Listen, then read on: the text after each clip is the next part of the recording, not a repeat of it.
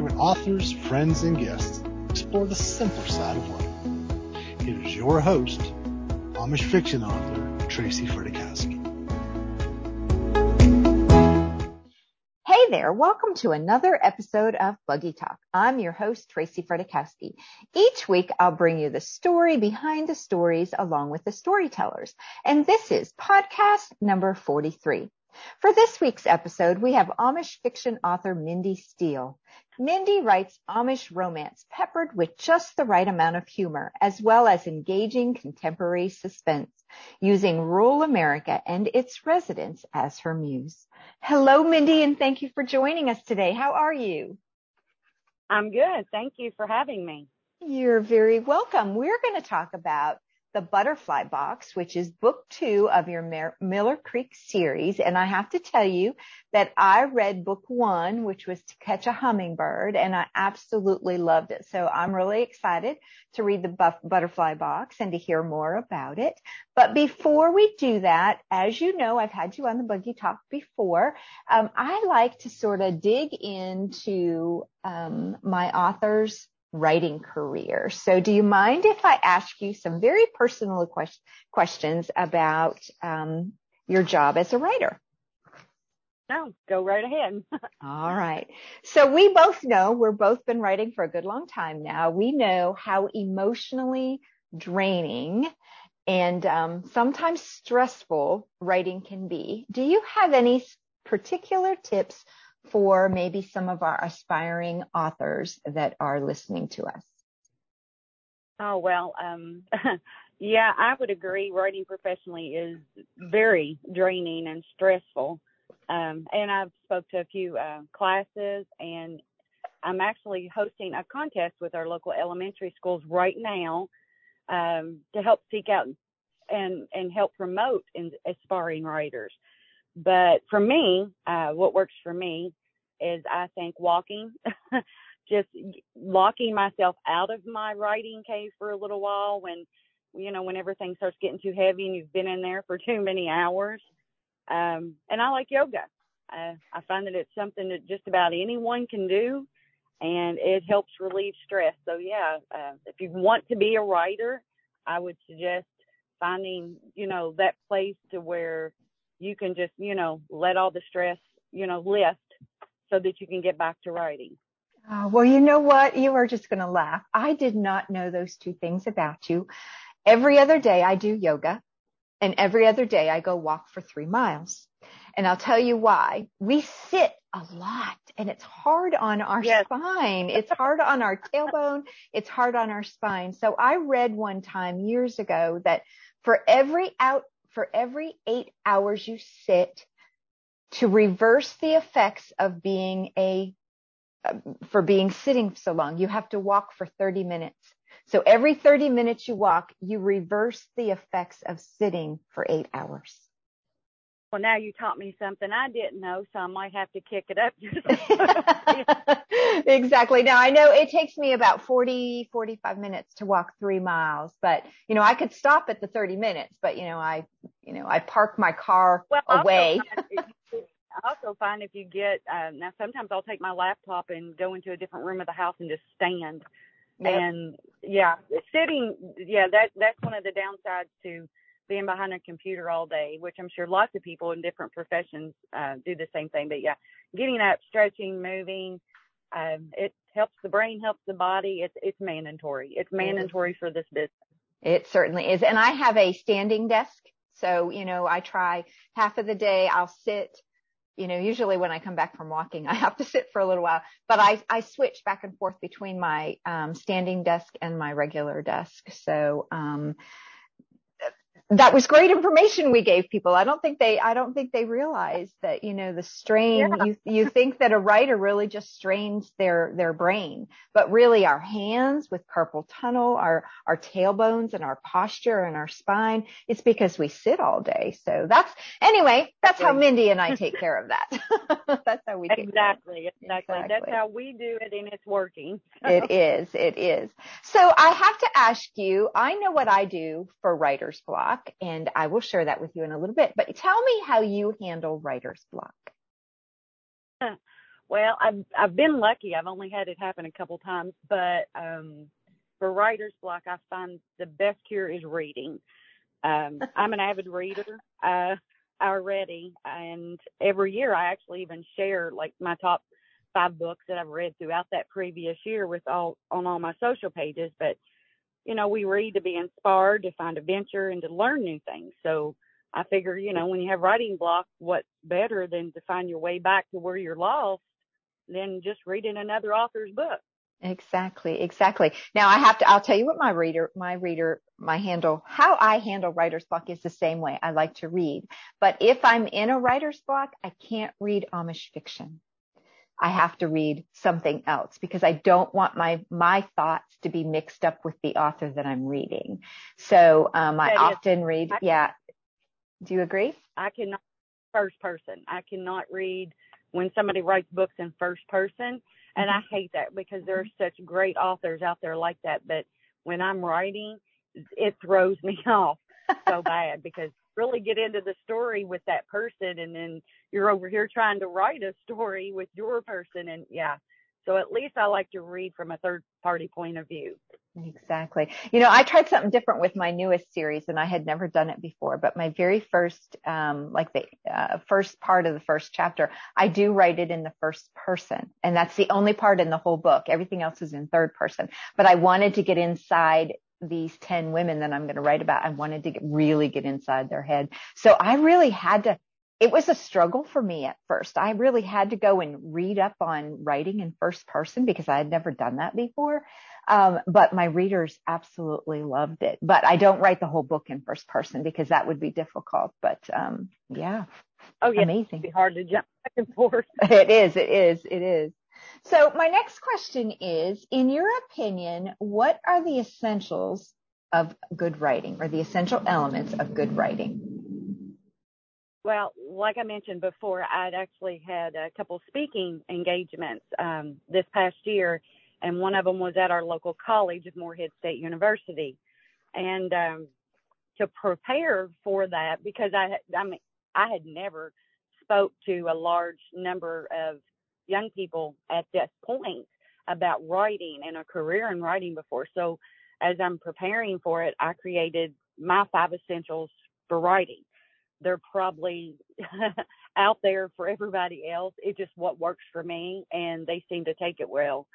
But the first that I think is a great essential to writing is that your idea is original and realistic. I think that if readers can't see that, your plot being possible or something new and different, not something somebody else has already wrote, I think it helps draw in more readers. The second is that reader going to want to read more about your side characters? I actually have a thing about side characters. And if you read any of my books, you will see that even my side characters, even though it's small and in the, in the background, they have stories too. And I don't like getting just lost in my hero and heroine because I want you to know the people in their lives as well and what helps shape them as you're reading them. The third thing is the senses. I am a huge believer in when I write, I want to include all the 5 senses. Your sense of hearing, touching, seeing, smelling, tasting.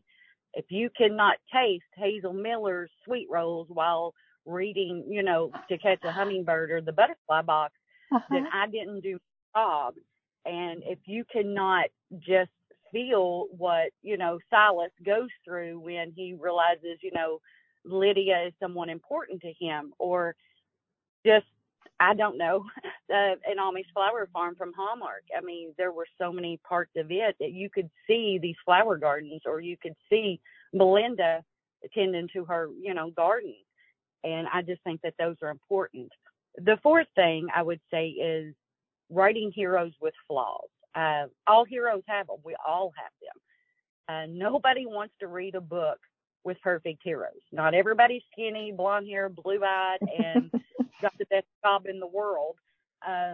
No, these are everyday people you're writing about because everyday people are reading it. So I am huge about flaws as well. And the fifth and final is I think you need to write what you know. And don't look at your number count. I think you need to, the most important essential to writing is writing something you know. Do not write a Revolutionary War novel when you are made for contemporary. I actually started my writing career writing historical fiction. It's one of my favorite genres, but I'm just not as good at it. And living amongst the Amish, it came easy. And my agent was like, write what you know. And I knew what I was doing when I started writing Amish fiction. And it was a comfortable spot. It wasn't what I intended or what I had planned on, but it worked for me.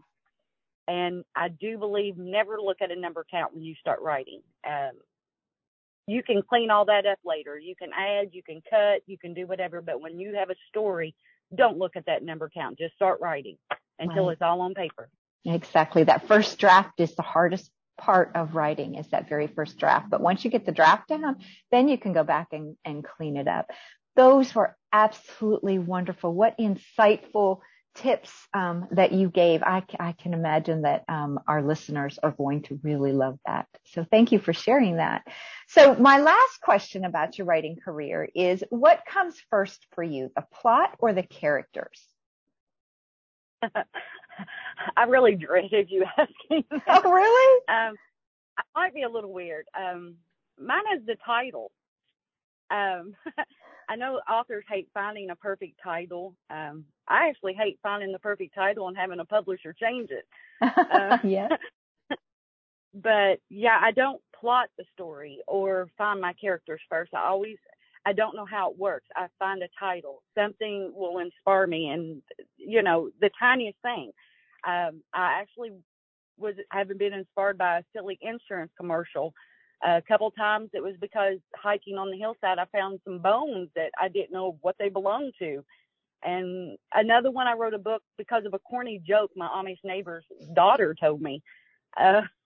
It's funny where you get your little inspirations at, but I always come up with the title first. And then I start building a character, a single character, pace the floor and try to figure out how the two go together. How will he or she correspond with this title? And from there, everything just starts fitting. And it's just, pen to paper from that point. My husband says it's just because I have a storytelling ability and not that I'm just weird, but I think he just likes to make me feel like I'm more normal. Oh, geez. Well, you are, and you do have a wonderful way to tell a story. And, as I was reading, now I'm going to talk a little bit about your first book, To Catch a Hummingbird. While I was reading that, I kept waiting for you to introduce the hummingbird. When's the hummingbird coming? When's the hummingbird coming? So when I read The Butterfly Box, I'll be doing the same thing, because I associate the title with the story. So if the title's going to tell me something, I want the story to reflect, why did you name this book The Butterfly Box? Where are the butterflies? So I look forward to that. Exactly. Yes. Exactly. Well, I think you'll get it a little quicker this time. The Butterfly Box is, it'll start off completely different. So I think you'll get to, see the significance of the butterflies a little quicker. Oh, good. I can't wait. So that takes us right into talking about the Butterfly Box. But before we do that, I am going to set the scene a little bit, and I'm going to read your back matter about the Butterfly Box, and then we'll talk some more, okay? Okay. All right. The Butterfly Box by Mindy Steele. When the small town of Miller's Creek suffers great loss, one band of brothers and a pair of town matchmakers help breathe life back into the community. Penny Lapp thought life was done knocking her down, but when the earth shakes the ground beneath her, she knows life isn't finished toying with her yet. Everyone she has ever cared for is gone, now suffering from her own accident while being the sole caregiver of her mother. Penny must find a way to survive the storms God has given her. Giving up would be easier, but when a stranger from the north arrives and refuses to leave, she might just discover she has so much to fight for. Luke Milford came to Kentucky months ago for his cousin's funeral.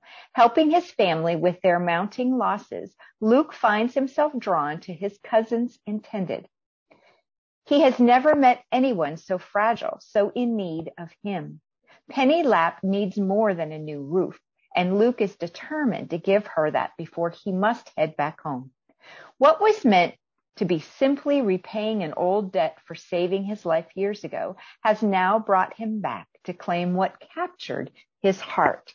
That was perfect, Mindy. I can't wait to hear more about it, starting with what was inspiration for the Butterfly Box?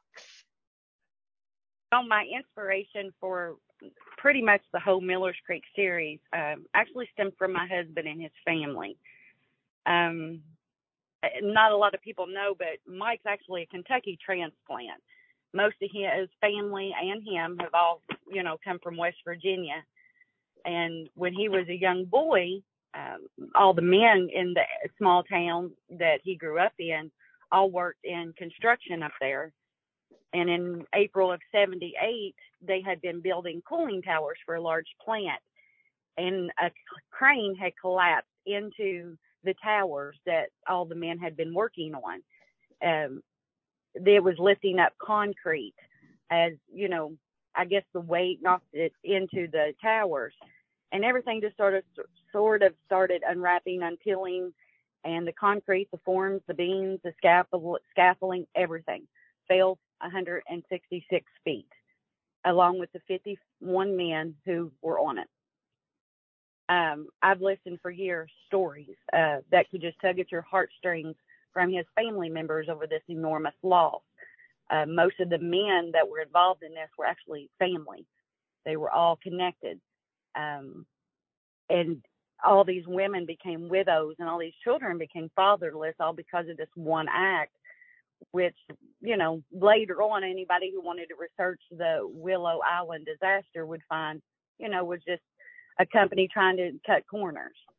But I tried to make the Miller's Creek series all center around a similar event. None of my characters or any of the events in this series even come close to the events of the Willow Island disaster, but I felt like something similar needed to be shared with the world, a story that's written about community, because I'm very big about stories with community in it. We kind of live in a time where accidents aren't as common as intentional tragedies, such as school and theater shootings or cars plowing into pedestrians, but I like to show how we all need each other, and it's just that simple. So I was inspired by the things that, he told me, his family told me, and created something similar to share with everybody about how a community of Amish and English together, suffer great loss and how they heal from it. Well, I know that when I read To Catch a Hummingbird, I didn't see that coming, but you introduced that tragedy towards the end of the story, and you did a fine job with it. Well, thank you. You're welcome. So other than community, what do you think, or what do you hope your readers will take away from this story? Well, it's a story of hope, how we really just should never stop reaching for it. I have characters like Hazel and Rose, which were introduced in To Catch a Hummingbird, and they're, two older, seasoned and wise women in the community. And while all these people, are dealing with all this enormous loss and struggling, these women sort of take it upon themselves to help keep everybody looking forward. They make it their mission to help everyone find peace and love and whatever they need.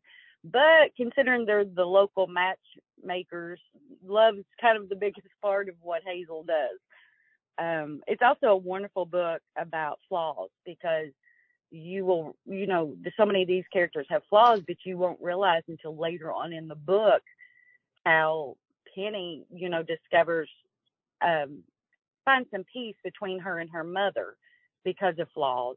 And I think it's good to see that sometimes our differences, we need to look at each other, for what someone's going through. Walk in another person's shoes, I guess the old adage goes. It also has some very strong elements of faith that I hope that the readers can understand. Heroes like Luke, discovering, he has a greater purpose in life. He didn't set out to go visit and help his family, but all of a sudden discover he was needed, to help someone else, like Penny. And I guess all in all, it's just, a matter of love. No matter what life throws at you, the people of Miller's Creek show that love does truly conquer all. It certainly does. Well, thank you for that. And, we haven't talked about it yet, but each one of your books of the Miller Creek series, the first one, To Catch a Hummingbird, you introduced a scene with some hummingbirds. So tell us the butterfly box.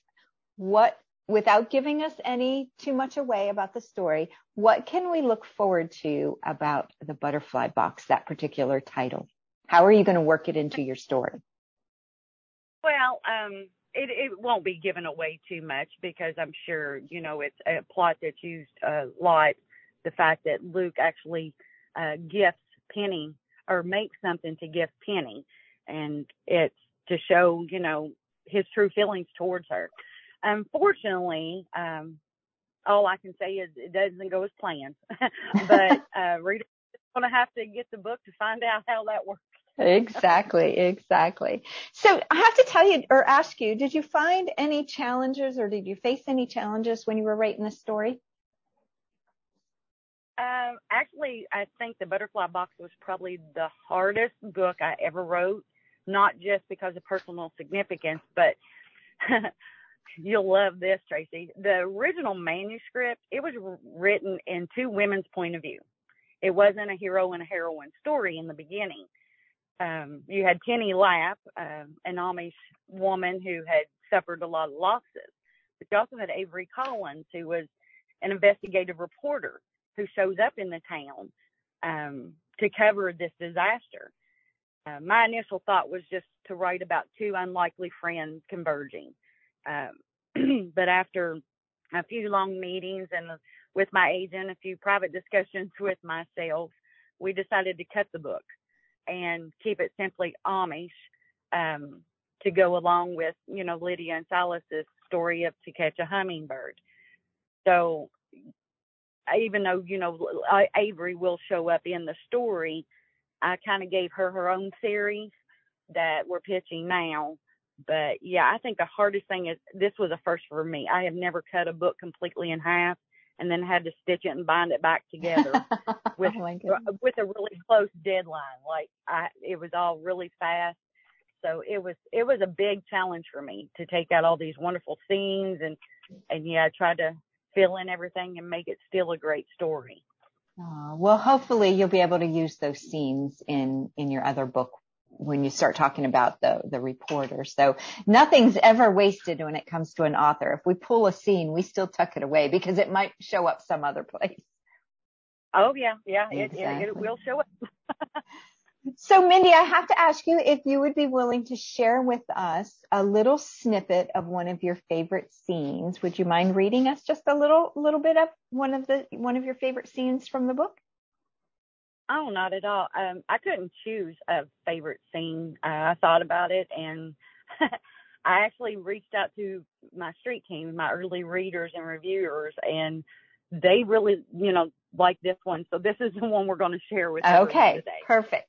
Go ahead. The floor is yours. Okay. And you, Luke sucked in a breath. How did he become a target for this pistol? Thank you for the ruse. While we get Eliza to pull her own weight around here and Penny out of Penny's hair and all healed up, you'll be doing more than fixing roofs. We all pull our own weight around here, youngie. The Lord makes use of us all, or none profit, Hazel said. But what a determined woman, dramatic. That's what Hazel Miller was.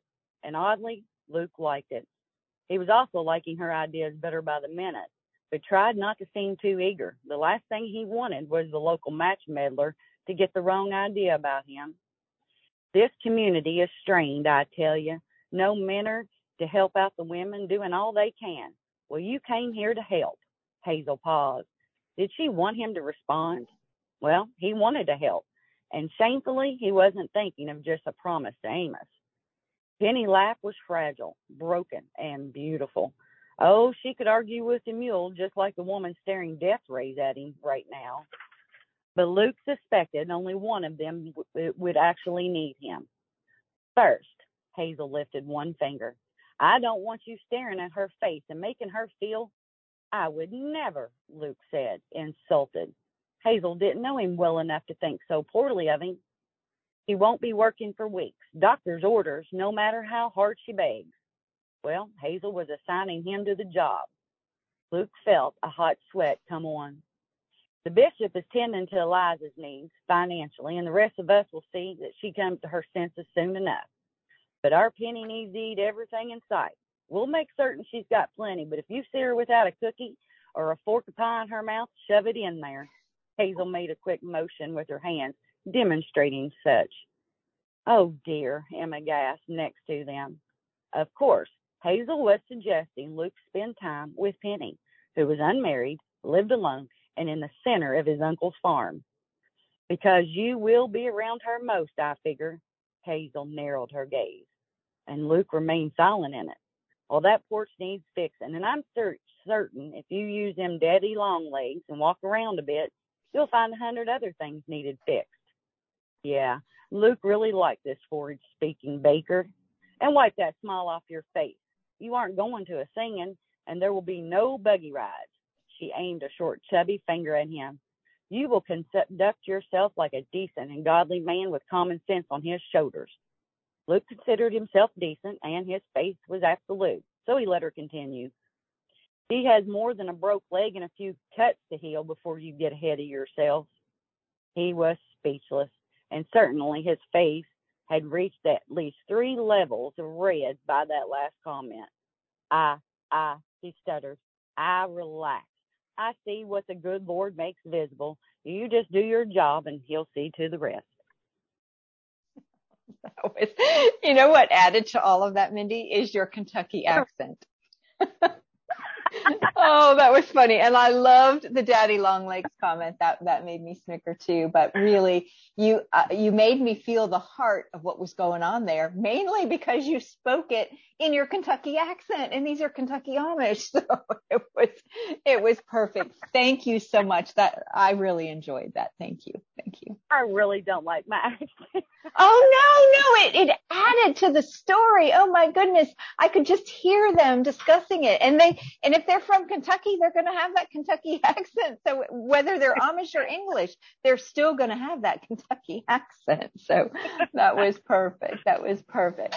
So, you know that I like to end my podcast with a funny little speed round where I ask just a series of questions that you can answer off the top of your head. So are you ready? I guess. No. First of all, where's Mike taking you for dinner tonight? Where is he taking me to dinner tonight? Well, with the impending storm, I'm assuming I'm cooking dinner and we're staying home. Yeah, and I think we have chicken pot pie on the menu tonight. Well, there you go. You know, I asked you that because I knew Mike was sitting right beside you. So, I knew that. Okay. Next thing. If you could go anywhere in the world, where would it be?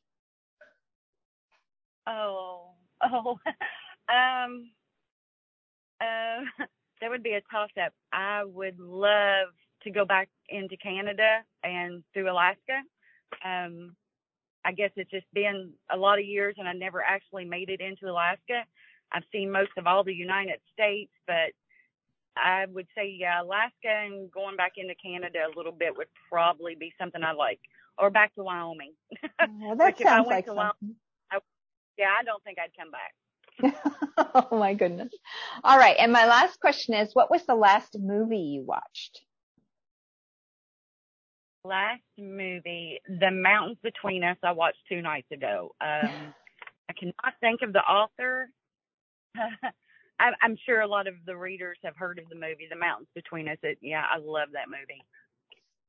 Well, if you were to ask me that question, the last movie I went to was with my granddaughter, and it was a cartoon called Sing 2.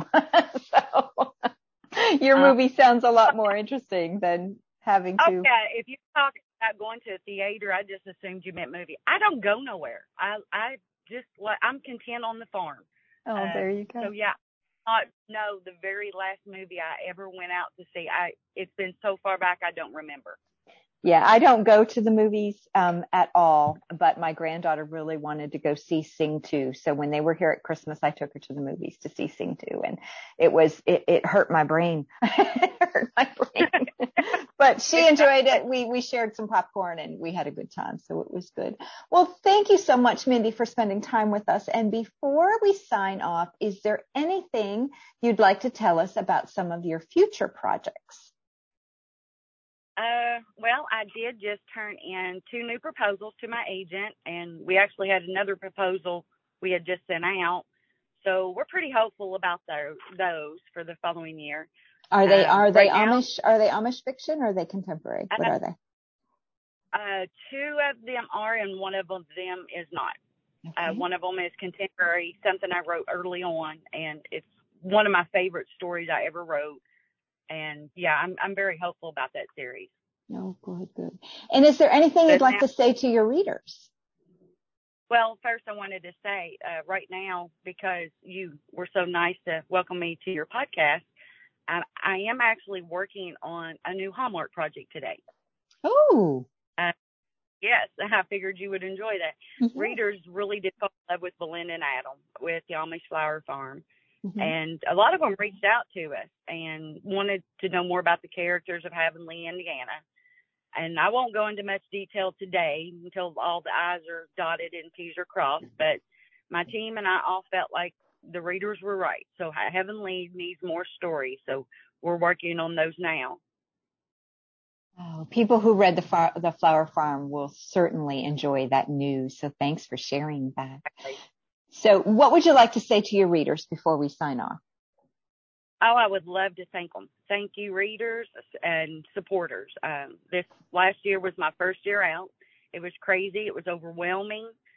And I met so many of you through social media or in person. It was wonderful. And it was wonderful because of you. I never imagined that I would have been received so great. And as long as you all keep reading, I'll keep writing. Oh, there you go. That's how I feel too. And you are such a joy to be around. I can't imagine anyone not just falling in love with you when they meet you. You have a very jolly personality. We love listening to your Kentucky accent, even though you're not too fond of it, but we love it. So thank you so much, Mindy, for joining us. And that wraps up this episode. I encourage you all to visit my website at TracyFredakowski.com to see a complete list of some of your favorite Amish fiction authors and their podcasts, along with the great books they add to the Amish landscape.